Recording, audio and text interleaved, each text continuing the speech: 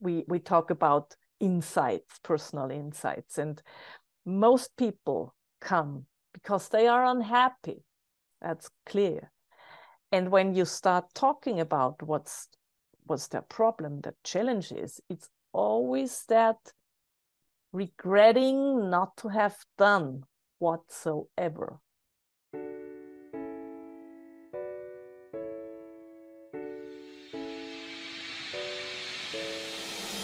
Welcome to Give a Heck. I am your host, Dwight Heck, and for much of my life, lived my life in quiet desperation, wondering how I was going to pay the bills, take vacations, save for retirement, and one day wondering if I would get off the hamster wheel of life and have purpose.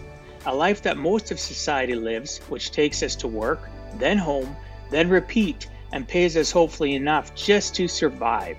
The harsh truth that most live with more month than money and have no idea how to live life on purpose, not by accident. This ensures the mass majority are living not just financially broke, however emotionally and mentally as well due to financial pressures. In each episode, I will introduce you to thoughts, ideas, and guests that can help you to learn how you too can live life on purpose, not by accident. Good day and welcome to Give a Heck. On today's show, I welcome Romana Hasenerl.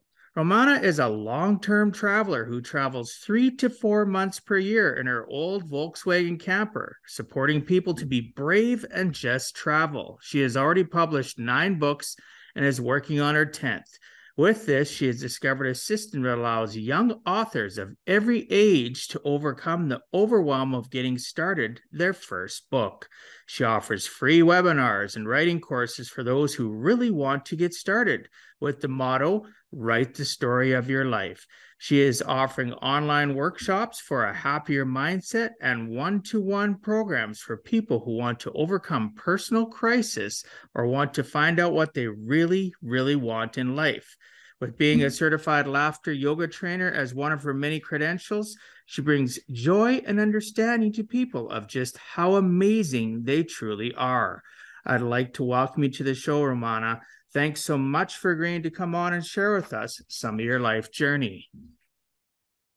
Hi, and thank you so much for having me. It's so exciting to be on your show. Oh, I appreciate that. I'm excited to have our conversation. I put quite a bit of research into each of my podcasts, and as I had mentioned earlier, I Googled your name, I checked out different things about you, and you're fascinating. I'm looking forward to this conversation, and I'm certain my listeners will get a lot of value from you. One of the things I start out with in my podcast, Romana, is I talk about a person's origin story. And to me, we are a culmination of all of our experiences from our earliest recollections to where we are today. And though many people have, just their story is from, I graduated high school or middle school or whatever their success has been, college, they really forget about the fact that they, in order to get to that point, had a childhood. And the good, bad, and the ugly affect who they become, why they go into the direction they go to, or why they avoid going into certain things like family businesses.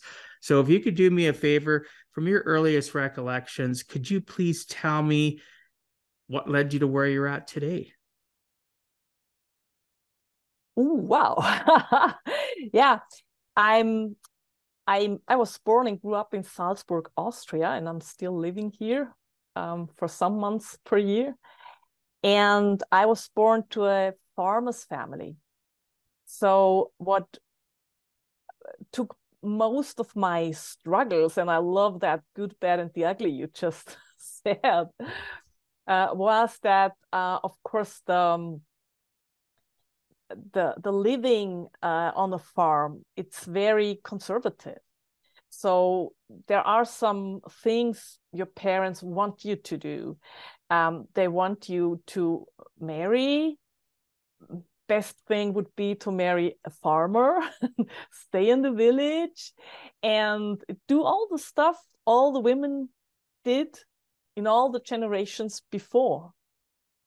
And I very early realized I don't like that. I was very interested in books and readings. I was one of those kids who just urgently hoped that our Christmas kid, we don't have that guy with the long beard. We have kind of a fairy that she would bring loads of books. And I remember so clearly every Christmas Eve, I grabbed my books and just tried to hide somewhere and start reading. That's all I wanted. And of course, my family didn't appreciate that very much. So they didn't understand it. Why is this kid reading all the time? She's not like socializing. She don't want to go to parties or like do the normal stuff young kids would do, or young girls. So even at the age of 12, 13, I remember when they went on Sundays, they went to the next lake to do some swimming, the whole family. And I prayed every morning, may they please forget me back home so I can stay there and do some reading and be on my own. So that was the really challenging part of my early life. I wanted to study languages. I love the English language. I started very early with translating song texts, for example. I started with Elvis Presley. I remember that very clearly.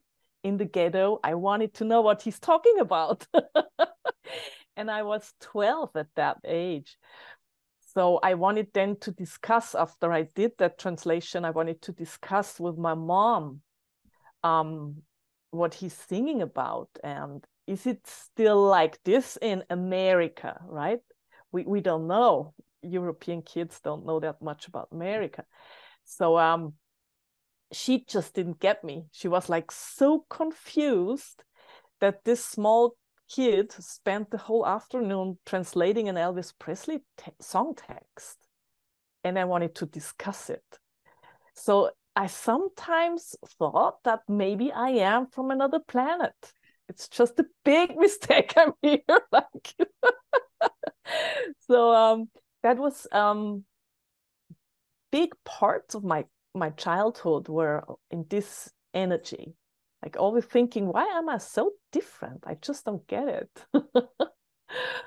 But what was very, very helpful was my English teacher. I don't know what you call that, second grade, if you are 10 to 12 years old. I don't know. Yeah, elementary school, 10 to 12. You could be going from elementary is grade 1 to 6, and then our middle school, depending on where you are, it changes because they have elementary from what they call kindergarten to grade 4, and now one of my grandkids is in middle school already, and it goes from 5 to 8, and other ones go from 7 to 9 as middle school, or what they call junior high. They're just in school. Yeah, so maybe it's junior high. I don't have a clue, but that English teacher there, she supported me a lot in my wish to learn the language and to travel. That started then because she organized a contest in school, and the winner could travel to England for 2 weeks and stay there with a family, guest family. And I won. And I was 13 at that age. So very young for traveling alone or being alone with another family I didn't know, a strange language. And I remember that I hoped I would win. I was so excited, did my best. And then when it was clear I'm traveling to England, I realized that I have to go all by myself. And then that whole horror scenario started, right? I was praying every evening, please, dear God, make that Horst goes. He was my best friend and not me. So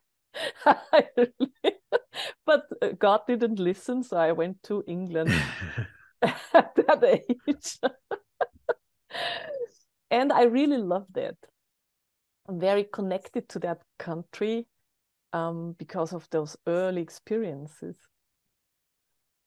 Wow, you've had lots of interesting things that have gone on. So coming from a farmer's family, like my background and my family is all farmers too, that came over from Europe into Canada. My parents are first generation Canadian, right? So I literally can appreciate the fact of people wanting you to do what they do, because my dad worked in the farm industry, sold farm equipment, helped out his family farm when possible. A lot of my relatives, that are the same age as me, my cousins and stuff, they became farmers. My dad wanted me to take over his business. I wasn't interested in it. I had my own dreams, my own aspirations from a very young age where I tinkered with things. I was very curious about technology and I went my own path. So I can appreciate the fact that you needed to, plant your flag and figure out exactly what it is that you wanted out of life. I really like the fact that you were into Elvis Presley. I was into Elvis big time in the 70s. I still remember the day that he passed away and how my heart was broken. But that's pretty cool that even in another language, he resonated with you and you wanted to know exactly what he was saying. So that's fascinating. And isn't that the case though in life where we have somebody, all it takes, so those listening or watching, all it takes is one person at any age of your life. You could be somebody in your 20s, 30s, 40s today, and you are lost, and you find one person that is your anchor that helps you focus and go after what you want. Romana was lucky.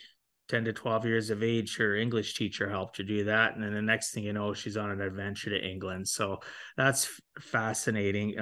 Anything else up to where you are today that you'd like to share in regards to your origin?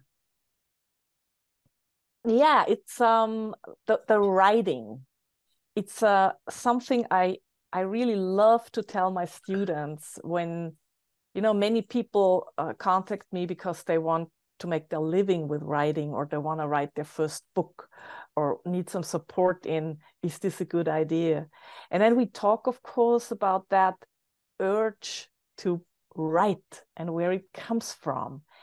And of course, many people get told very early, and unfortunately in school, that it's not good what they write. It's nothing worth. You'll never make it like that. So I always tell them the story of how I became a writer. I wanted to become a famous author when I was around 12, 13, 14, around that age. And of course, I imagined I would then be so rich. I would live in a castle, of course. In Europe, you live in a castle when you're really rich. And I imagined that being so famous, the people know me when they meet me on the road. And I decided to write my first book then.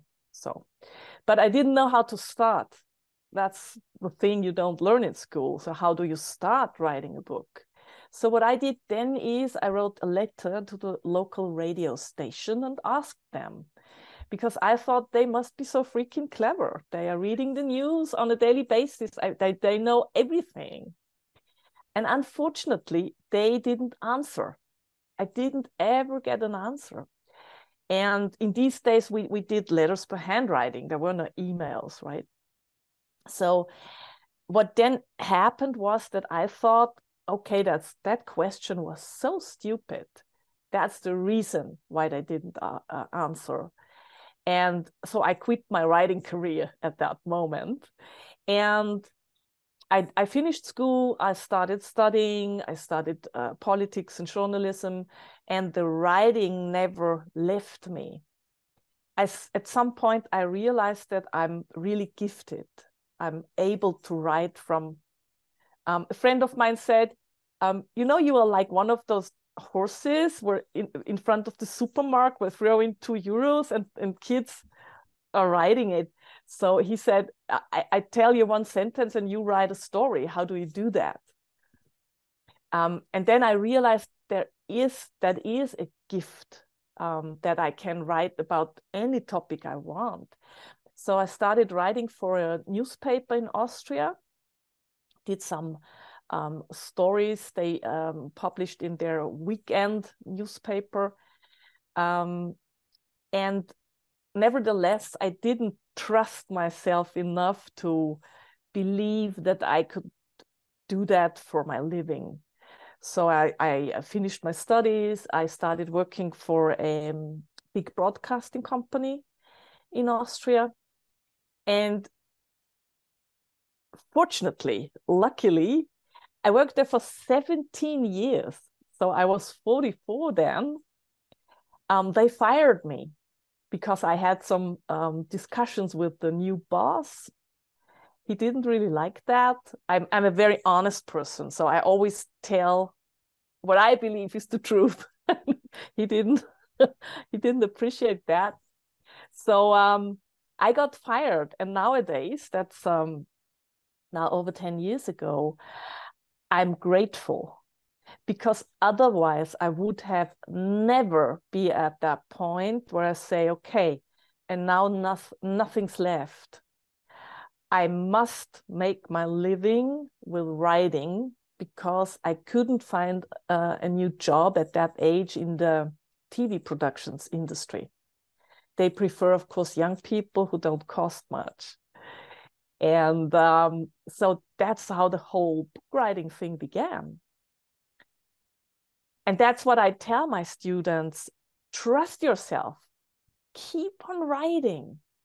Do your best to feel good when you're writing. That's the most important thing. That you do it on a daily basis and you love it. And then you will find out what you want to write. You want to write books, you want to write for newspaper, you want to write for, I mean, they are looking for copywriters and searching copywriters for internet things. So maybe that's something you like.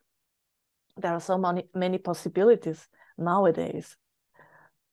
Yeah, there sure is when it comes to, and even with the age of technology, because when you were saying people searching out, for possibly copywriting nowadays, I don't know how close you follow technology.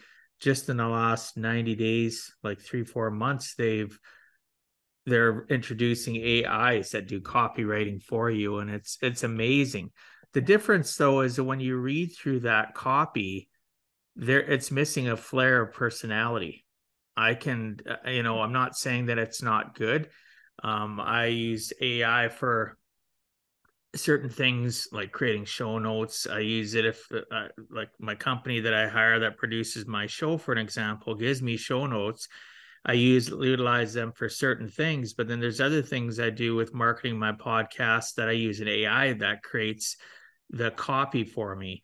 But I don't just slap that copy, if that makes sense. I don't slap it down and that's de facto standard. I literally go through it, I massage it, and put my personality on it. All it does is save me some time so that I don't have to be as creative as I'd like to, because at one point in time I would have never done that. It's just a time saver. I don't think that people realize, even the advent of technology, they said it would be the death of books. Well, I don't agree with that. Books are whether or not you like a physical book and cracking the spine and smelling that book, because when my book came out, I had people that got it on Kindle. There was people that bought it on the physical book because they want to crack it. They want to.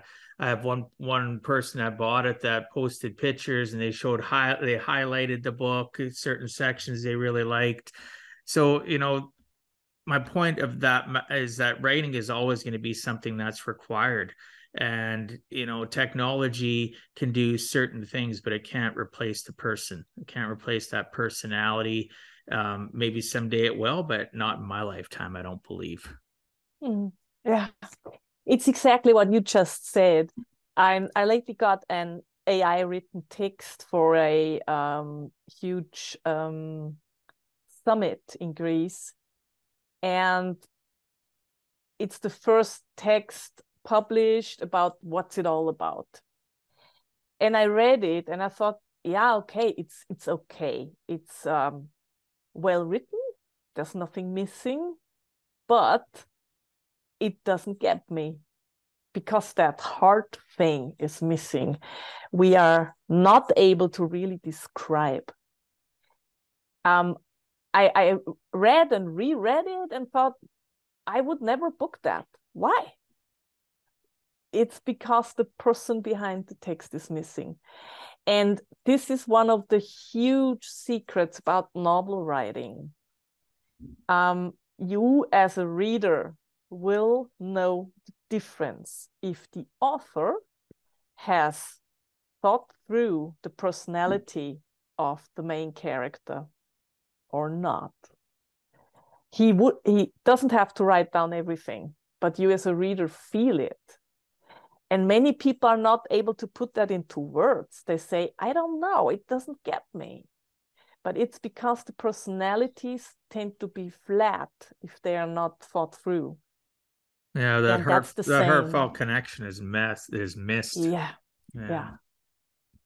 So that's what I tell all the students who try to write a novel. The first thing is you have to build a whole biography of your main character. You have to know everything. What you just did, you asked me about my childhood.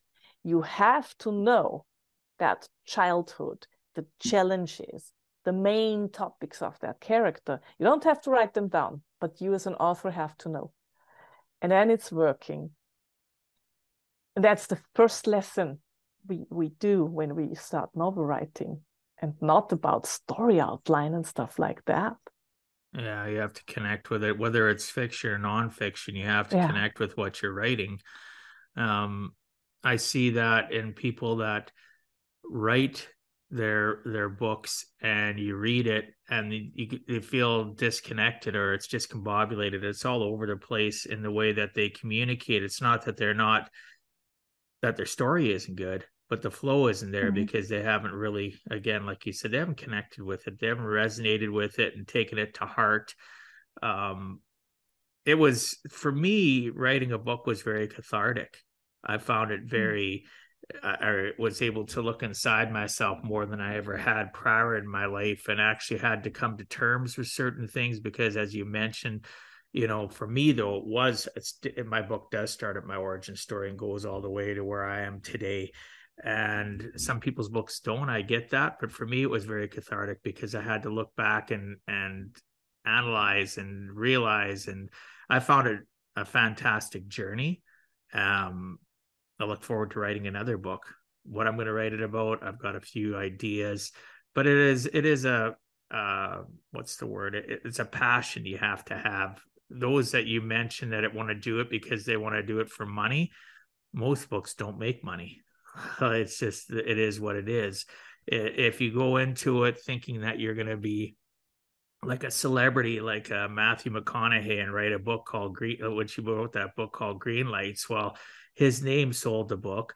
The story itself was phenomenal. Like I quite enjoyed the book. But bottom line, we can't all be a celebrity that are going to be guaranteed sales. We're going to be people that we're going to resonate with certain people. They're going to buy that book. It's going to hopefully change their lives. So I recommend people that are writing books have that passion and realize that if you're going into it thinking you're going to make a ton of money, you could be disappointed. So why be disappointed? Write the book to serve others. And if it makes money, that is a cherry on top of a sundae. That's exactly the thing. So it connects me back to the dream when I was 12, right? Thinking you will automatically become rich and famous when you've written a book. That's the dream of a 12-year-old. And it's okay to have it in that age. But when we are grown up, we have to realize if there is one person out there who changes their life because of your book, then that's it. then you know why you have to write that book.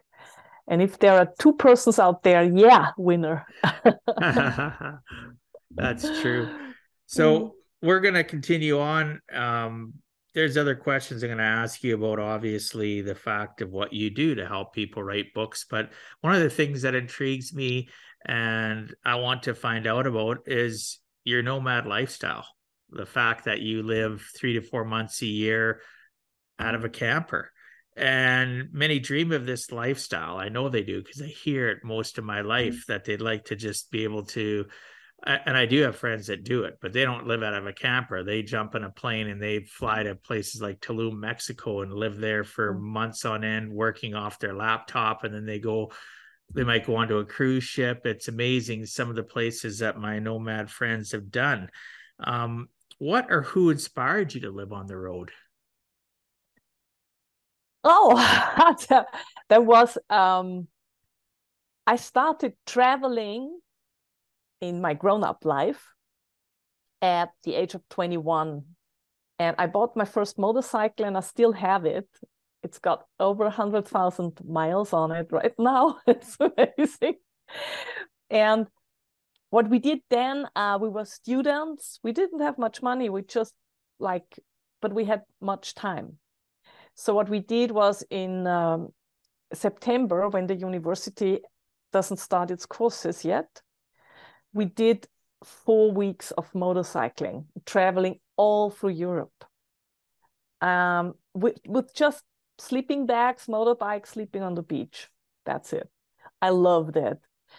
And the thing was that we were a little gang. I founded a gang. Of course, you have to found a gang if you buy a motorbike. So we were 3 of us and all students. So we worked very hard in July and August, earned some money, and then traveled. And every time we had to go back because university started on October 1st, I thought, oh man, what I wish so hard that there will be a day when I just can say, no, I don't go home just because it's October 1st. I just carry on traveling.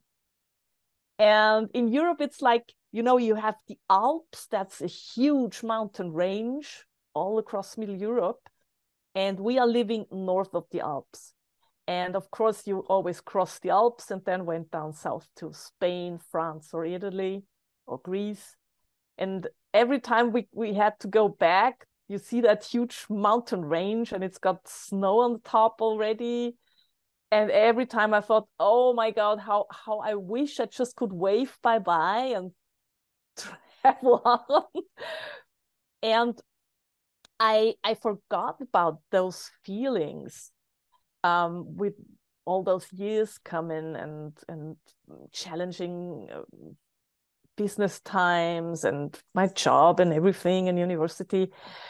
And then I bought that old Volkswagen van because I just love that old stuff. It's built in 1985. It's like I have clients who are younger than my car.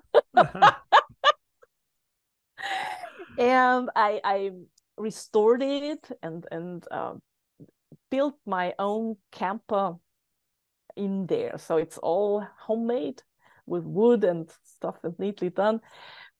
And I carried on like that, 3 weeks, 4 weeks traveling. And then that feeling came back. And after I've been fired, it took me almost 2 years until I realized, hey, now I can do that. I mean, who wants to tell me when I have to come back? It took me that long to realize how lucky I am. And at the beginning of my business life, of my self-employed life, I really had struggles and I almost went broke. It was a hard time. But then I realized I might be broke, but I am a time millionaire now. And that's why, let's embrace it. So I then started writing for different companies. and realized I can do that while traveling. So in 2015, I started with that long wish lifestyle and started on the 1st of September and traveled France and Spain, came back, saw that huge mountain range of the Alps, and I waved and said, I'm going down south again. Traveled Italy. So the first trip almost took me 3 months. And then I decided I have to do that again and again. I don't want to stop. So the longest trip I've done was in 2019 when I was on the road for 4 months. And it's just amazing what happens when you're doing that. The people you meet, the countries you travel to. And for me, the most important thing is it's a slow motion thing. So it's not like hopping on a plane, going somewhere, but to like travel.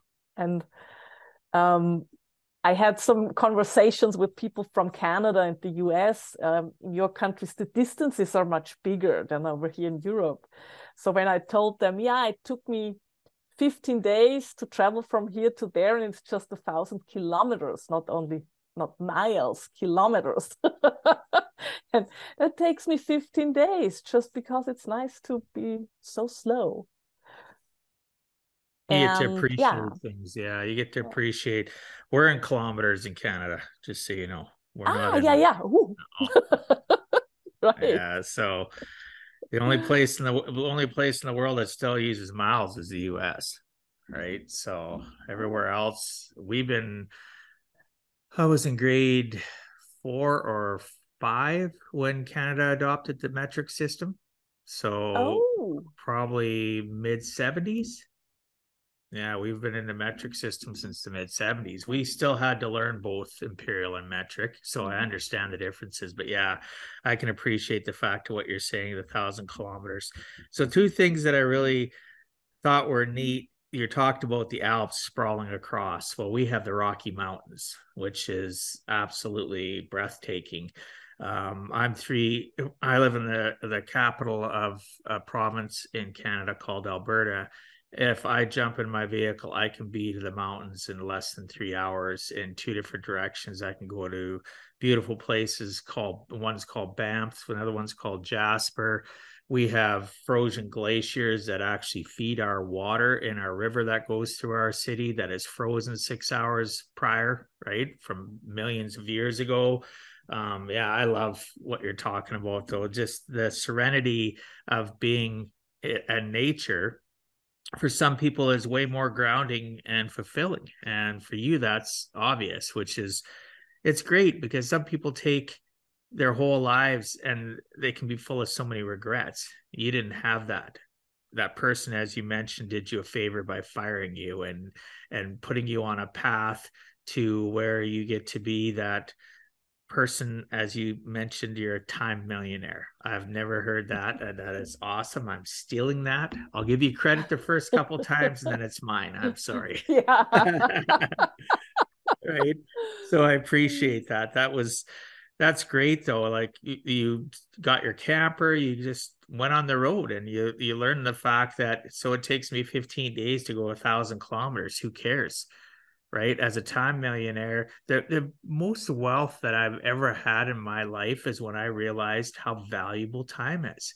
And I say this statement, I know some of my listeners are going to probably roll their eyes because I say it quite often. Life's in session. This isn't a dress rehearsal. Time is your most valuable commodity. And to hear you talk about how the fact that you can take things slow, you can just enjoy life, is amazing. So do you believe yourself personally, because of your lifestyle of being able to travel and be that time millionaire, that you've accomplished more than somebody that is stuck in a location and not able to enjoy what's around them? Yeah, for me, this is how I define success. because my second life, I always call it, is I'm an astrologer. So I work with people. And I have to admit that's not an astrological reading where I tell them what will happen next year or tomorrow. We talk about insights, personal insights, and most people come because they are unhappy. That's clear. And when you start talking about what's their problem, the challenge is, it's always that regretting not to have done whatsoever. So I sometimes, after those sessions, I sit there and think, that's so funny, because there's nothing I can regret here.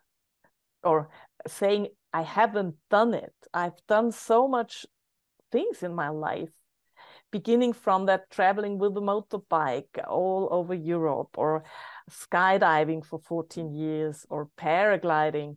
I tried everything I wanted to, and I stopped it when the time was done, right, when it was over. So I'm still riding motorbike. I'm not skydiving anymore, and it's okay.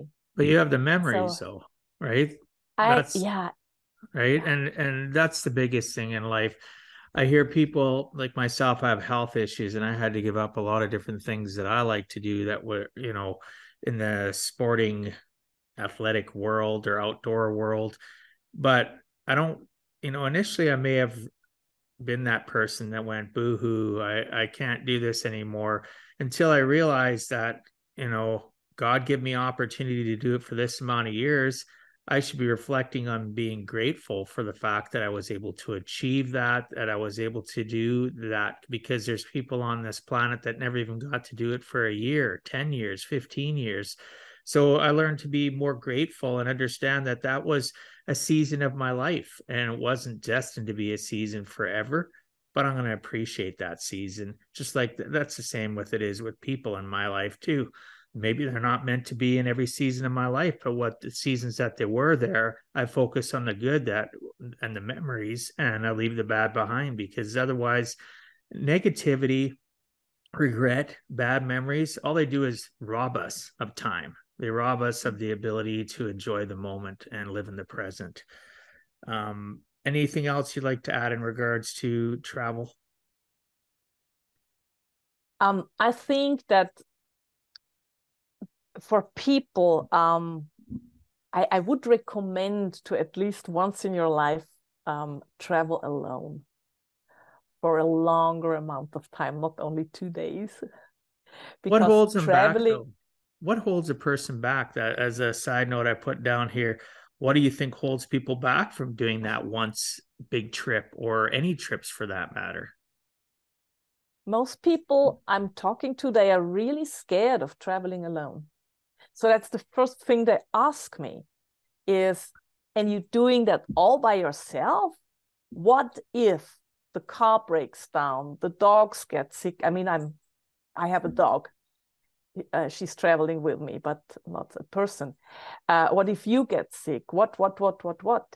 And then I tell them, all of that has happened to me, but I'm still alive. I mean, you can call someone, you can do small repairs on the car by yourself. There are vets out there. I mean, they are all over Europe, not only in Austria. There are doctors out there. Don't be so scared. And why should everything happen to you? But other people then tell me they are most afraid of those times when, until you, as long as you're traveling or riding the car, it's okay. But then that comes to that rest point. You have to stop somewhere and go to sleep and come to rest. And that's what they fear most, to be with themselves then. It seems that many people have problems with that. And I want to support them then and say, why don't you give it a try? Maybe it's not that bad with you. Maybe you are a very nice person you want to be with. So give it a try. And it's really amazing how different it is when meeting people while traveling, when you are alone, because you don't within the minutes start to discuss with someone, hey, you seen that person over there, whatever. You really get into connection or not. And all the friends I've made in all those years traveling now on the road, they really became close friends who are still in my life. And that's what I think is just magic. That's awesome. Yeah. I can relate to a lot of what you're saying. At one point in time, I used to think I would never travel on my own. And I still prefer to have somebody with me, because if I'm traveling, I can share the excitement of like, ooh, look at that. Or because I like going to museums and galleries and art galleries and stuff I love in different countries. And in 2015, I actually traveled for the first time, like not just in the US, but traveled, because I've done that lots. I traveled over to the Middle East. I went to Israel and I went to Jordan, and I met up with a group of people and spent some time in Israel. But Jordan, I did the Jordan leg of the trip by myself, and the interesting people I met, and the communication and a conversation. Sometimes I think people will open up more to an individual because we don't seem so maybe scary or intimidating, because we're not a people, two people or a group of people. So I found that I actually quite enjoyed it. Again, I still like traveling with other people, but since then, I've traveled to Greece on my own. I've traveled to many destinations, again, in the US by myself, flown and gone on trips, go to a conference instead of the conference is over in a couple of days, spend another 5, 6 days in the local state just to discover things. So I think travel is important. Um, obviously, some people can't afford it, but you can afford to do local travel. Like sometimes we take for granted our local countries. I look at Canada. I haven't been from coast to coast. I have never been to the far east coast, where we have what's called the maritime provinces that are along the east coast, the Atlantic. And why? I keep on traveling to other destinations, but yet if I couldn't justify getting on a plane, I can get in a vehicle and drive. Like our country is expansive. You can drive, 4,500, 5,000 kilometers. I can't remember exactly the kilometer distance from coast to coast, but we're the second largest landmass on the planet. So we're not small. Just to get to the West Coast from my house would take me about 12, 13 hours driving, because I'm close to the West Coast, but the East Coast would be days and days of traveling. But, back to what you were saying, though, slow motion thing.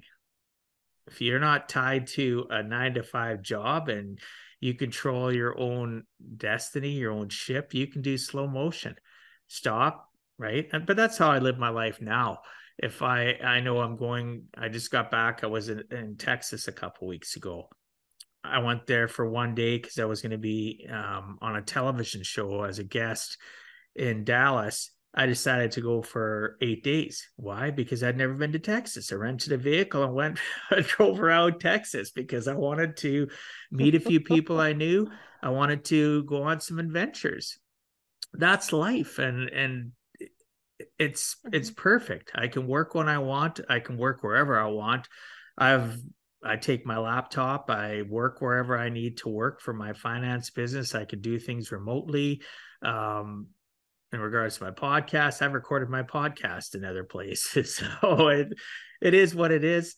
Time freedom is so important, and I appreciate you sharing and being vulnerable about your journey in regards to travel and time. So one of the things I wanted to talk about is you offer free webinars and writing courses with the motto, write the story of your life. What does the story of your life mean? The write the story of your life idea came up when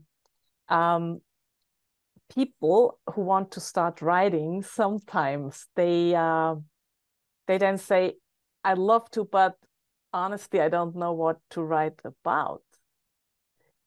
So I recommend that, for example, for my first novel, I took large parts of my own life and I wrote it down, because I never thought of, I want to write a bestseller, or I wanted to write my first novel. I wanted to dive deep into the topic, create characters, see how they act, what they do.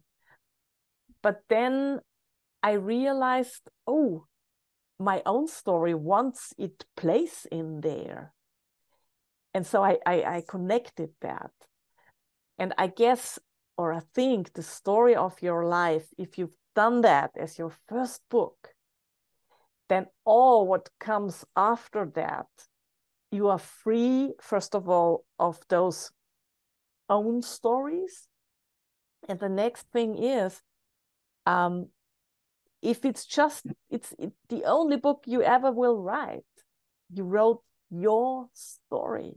That's what your kids might want to read, your grandchildren. What do we know about our grandparents? I lately had a conversation on a podcast exactly about that topic, where we found out it's so hard to reconstruct what did our parents think, or our grandparents.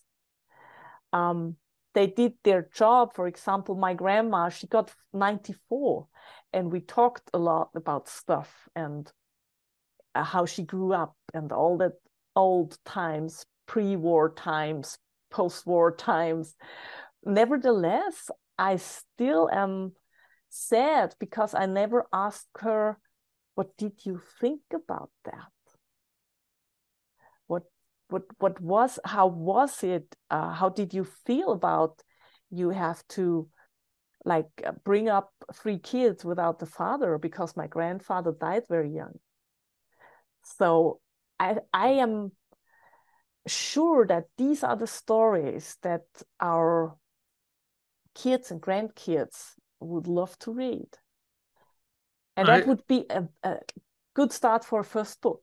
Oh, I agree 100%. And what keeps on going through my mind, because my book, again, is about my story. It's my origin up to where I am today. And you talk about the fact of not knowing things about our necessarily about our parents, our grandparents, our great grandparents, because it isn't recorded in history in the way that it'll continue on through time. Because I can tell you stories about my parents, but if it's not written down, it's gone with me, right? It's done. So I wrote my book, my podcast, my vlogs that I do. Everything that I do now for me is a living legacy creation. I'm creating my legacy for my moment in my snapshot in time to be remembered by my kids, my grandkids, my great grandkids. My great grandkids will be able to pick up, I might not be alive at that point in time, but they'll be able to pick up my book and they'll be able to read it and know what their great grandpa was about, right? They'll be able to understand what made me tick, what ticked me off, right? or whatever the case may be, right? And I completely love how you put that, though, right? It's write your own story. So those listening or watching, put it, just start typing. If you're into handwriting, start handwriting. Just start at your earliest recollections, like I started this podcast, and just let it all flow out. You can always edit it after the fact. You can always put it into a nice container of how books need to be, with chapters and proper writing styles and how it flows after the fact. Just let it all out, let it flow. Sometimes when I talk to people that are writing, they get caught up in all the logistics of writing the book, and they lose their mojo, they lose their passion, and they can't let it out, and they get, like, I guess what you call a writer's block. And so I just tell people, just puke it all out, let it out, type it down, write it, figure it out after the fact, right? Sometimes we get hung up on the fact of rules of what we think need to be done, when in reality we just need to share and put it down on paper or on a screen or whatever. So I appreciate you talking about that. What do your online workshops for a happier mindset entail? I wanted to talk about that as well. And what can one expect Mm. as they journey through them? The happiness mindset workshops, I created them during the first lockdown. Um, that's 2020 Easter time. That was it.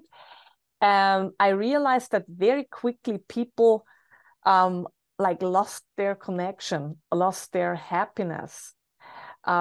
Especially in Austria, it was like that. They told us, yeah, we are having that lockdown. We heard, of course, that other countries have done that.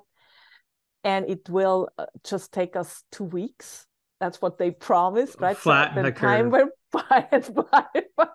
So, and I realized that people, they really got nervous, unhappy. It was that not knowing. Maybe they just tell us we have to stay inside till Christmas, right? You didn't know. And then I founded a Facebook group called Happiness Reloaded, and like had over 500 people within 2 months in there.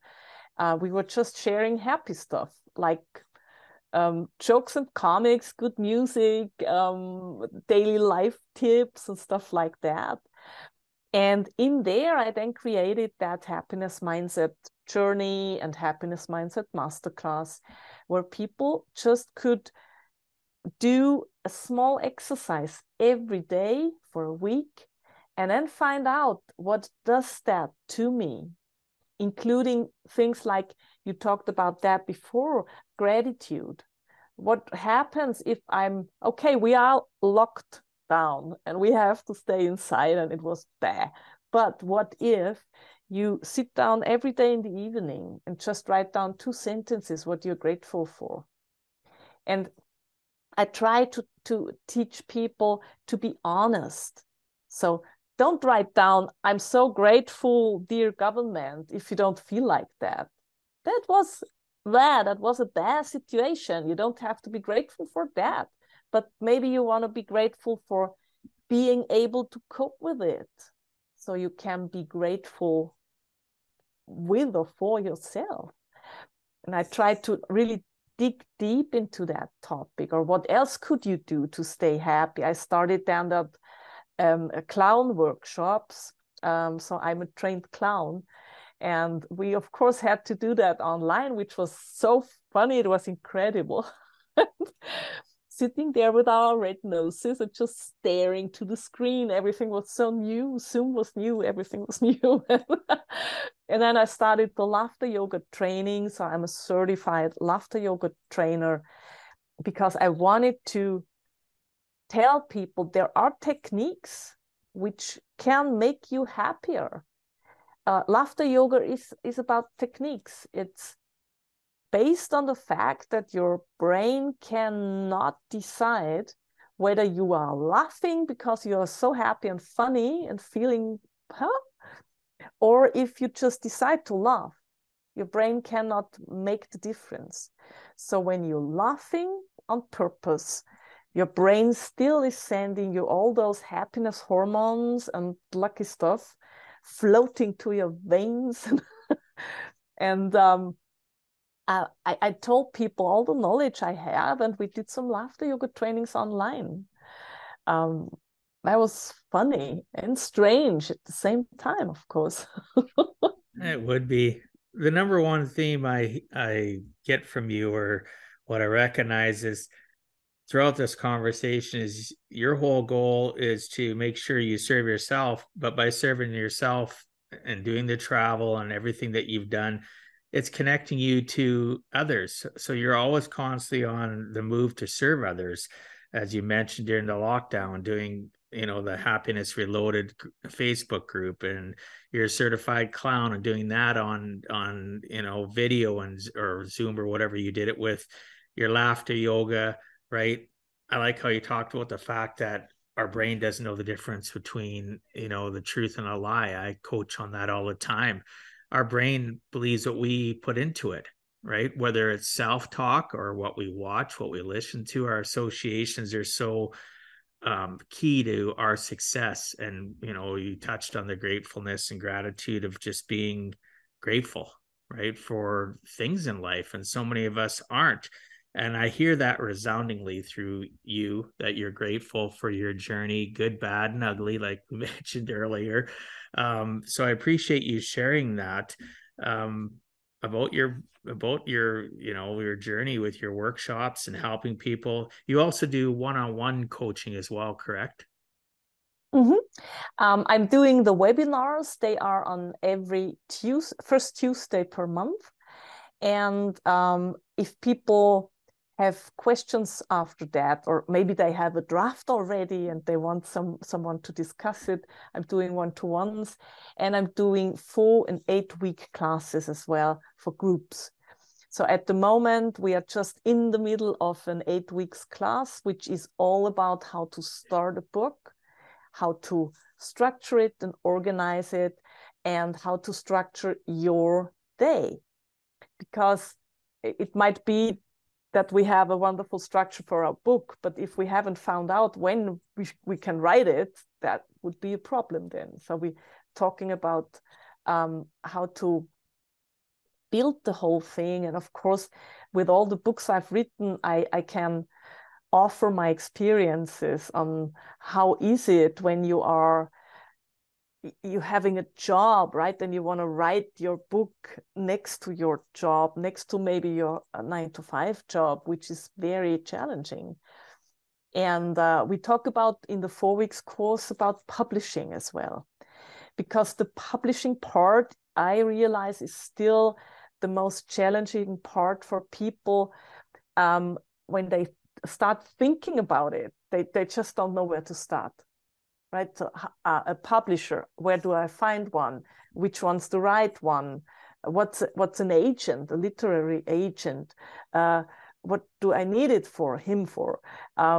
What is self-publishing? What do I have to know? Why? And then they kind of explode and get so overwhelmed that some of them, they've written the whole draft and never published, because that's the point where they get stuck. Makes so sense. I do that 4 weeks course with publishing. We talk on one day, we talk about the classical publishing part, which I honestly prefer. So I love being treated like a queen, and my publisher did that. So you bring your draft, they edit it, they do the layout, they send a photographer, do some nice pictures with you, they do all the marketing, send you interview, send you to interviews, and I love that. But nevertheless, I did self-publishing as well. So we talk about on the second day about which possibilities are there, because there is self-publishing and publishing services, which is a large difference. I'm talking about traps, where people sometimes lose loads of money in buying services and not realizing then they need the next one, the next one, the next one. We are talking about how to market your self-published book, because in the luxury situation, having a publisher, they do that for you, right? But how do you market it by yourself? How do you organize presentations, book presentations? Where, whom to talk to? We're talking about how to pay for the printing costs with a crowdfunding project, which I did once, and that's an absolute gorgeous way to not only find out how many people are interested in your book, but also collecting the money for the printing before you do it, and you don't have to pay that.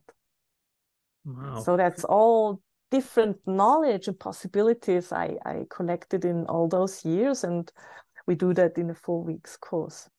Yeah, it sounds fascinating. So for those that are wanting to learn how to write a book and all the nuances of writing it, whether or not you're going to look at self-publishing or use a publisher, there's a lot of things you have to worry about.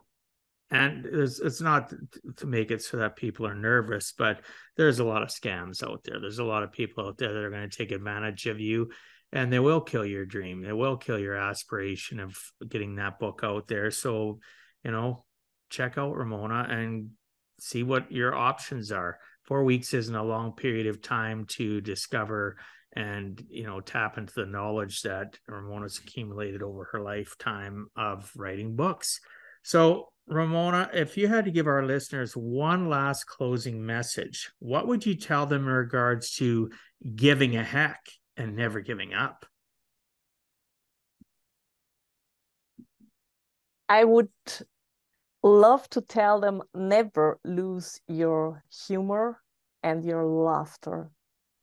As hard as this may come, maybe life takes everything from you, or people try to take everything from you, but they cannot take your good mood, your humor, your mojo, however you want to call it. They cannot take that. So I think that's a survival tool, keeping that humor, and no matter what's happening, still laugh about yourself as well. Oh yeah, that's important. So many people don't know. So many people don't know how to laugh at themselves. They get hurt and irritated. I think that sometimes when we laugh at ourselves, and if we can do it in a public setting, whether it's one person or a group of people around us, it actually diffuses tension. It actually lets people realize you can be vulnerable and laugh at the fact of, maybe you said something incorrectly or you tripped and fell, if it's a physical comedy or whatever the case may be.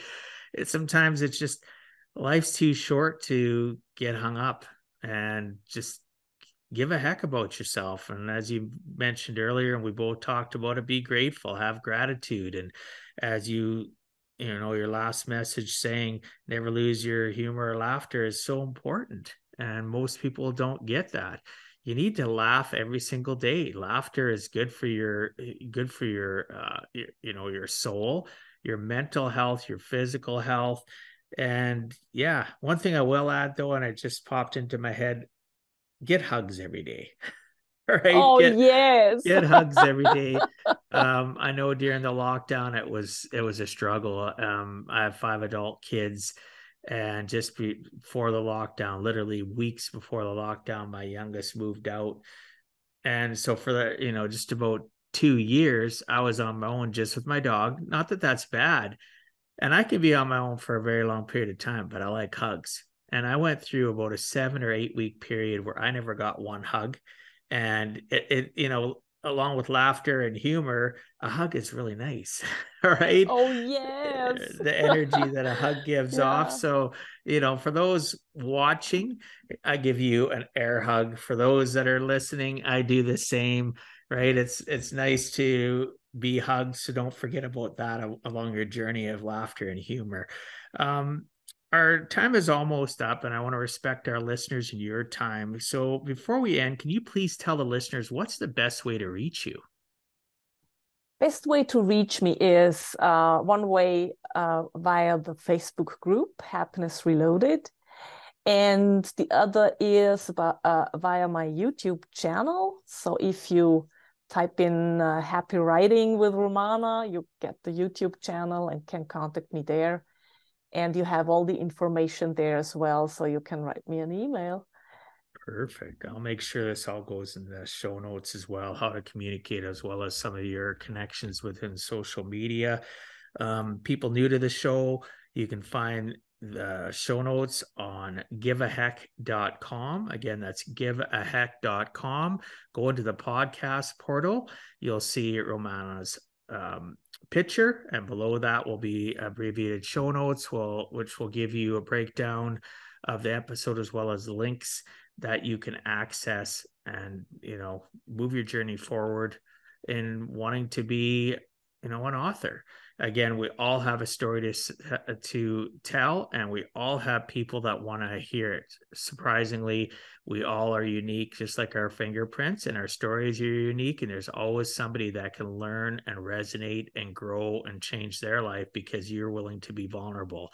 So I appreciate you being on the show. Do you have any last closing messages or things that you would like to share? Yeah, one thing which really brings a lot of joy is step out your comfort zone once a day. That's awesome. And you will see the miracle happening. Well, most people don't realize that,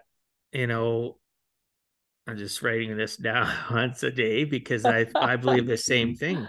I tell people all the time that, success in life, no matter, it doesn't have to, everything in our society because of television and media has been focused around money, but success doesn't have to be all about that. So once a day, stepping out of your comfort zone where success lies, that success could be the fact of you wanting to learn something new language, a new skill. Maybe you want to discover a new author and you read a chapter of their book or 10 pages or whatever.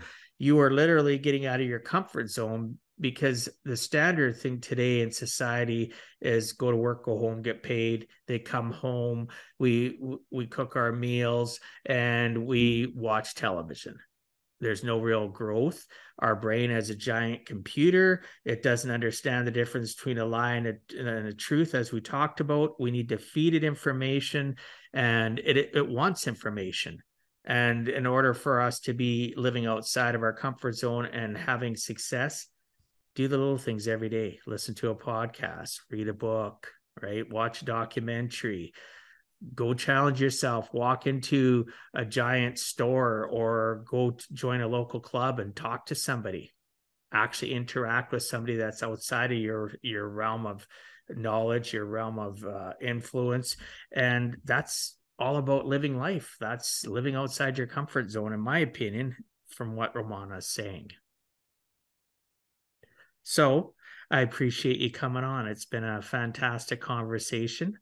Thank you again. Appreciate it. So thanks for having me. You're welcome. So thanks so much for being on Give a Heck, Ramona. I appreciate your time and learning some of your experiences so that others too can learn it is never too late to give a heck.